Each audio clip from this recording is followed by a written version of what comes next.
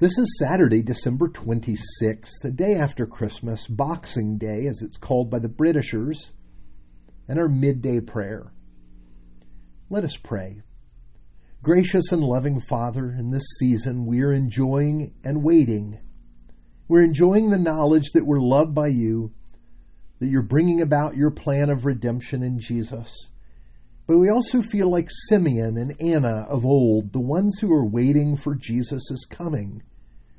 We're waiting for the return of Jesus, the fullness of your kingdom. Then your sons and daughters will be revealed, and you will make your dwelling place among your people. We live today in anticipation of this time. While we wait, teach us how to love one another and to share your grace with the world. For we pray in the name of Jesus, our Savior. Amen.